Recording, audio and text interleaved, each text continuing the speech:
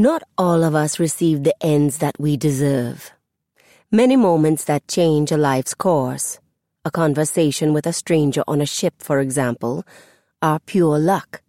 And yet no one writes you a letter or chooses you as their confessor without good reason. This is what she taught me. You have to be ready in order to be lucky. You have to put your pieces into play.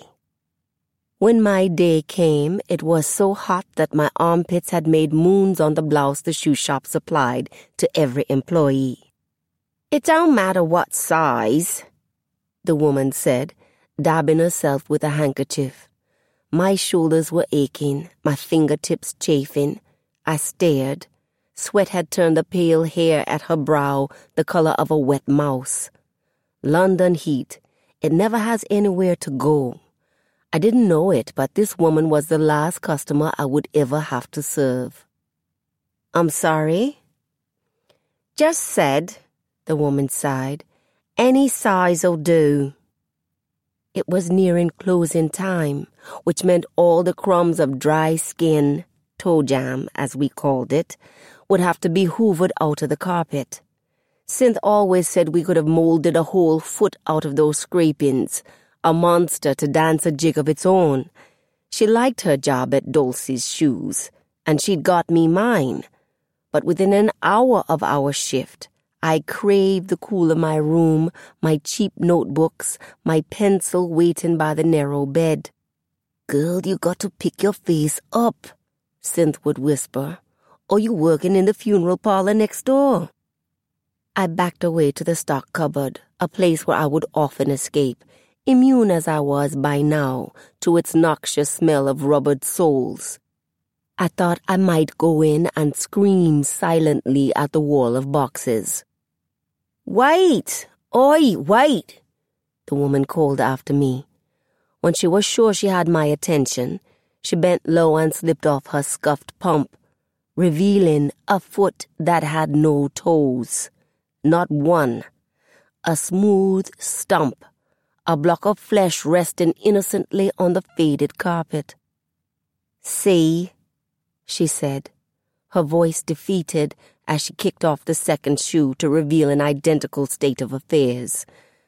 "I just stuffed the ends with paper, so it don't matter what size you bring." It was a sight, and I have not forgotten it. The Englishwoman who showed me her toeless feet. At the time, perhaps I was repulsed.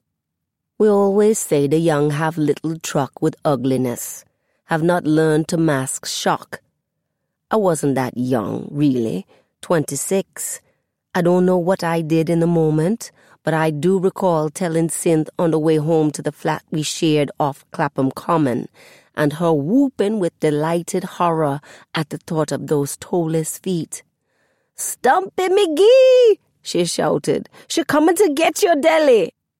And then with an optimistic pragmatism, "At least she wear any shoes she want."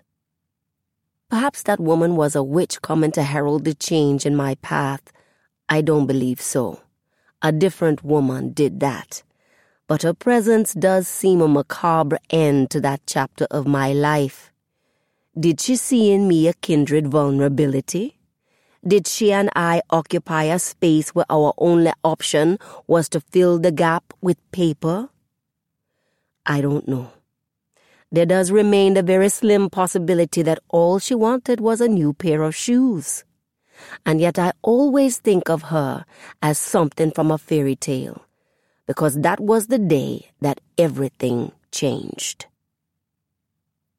Over the last 5 years since sailing to England from Port of Spain, I'd applied for many other jobs and heard nothing. As the train from Southampton chugged into Waterloo, Synth had mistaken house chimneys for factories, the promise of plenty of work. It was a promise that turned out to be harder to fulfill. I often fantasized about leaving Dulcie's, once applying to a national newspaper to work as a tea girl. Back home, with my degree and self-regard, I would never have dreamed of serving any soul tea. But Synth had said, "A one-eyed, stone-deaf, limping frog could do that job, and they still won't give it to you, Odelle,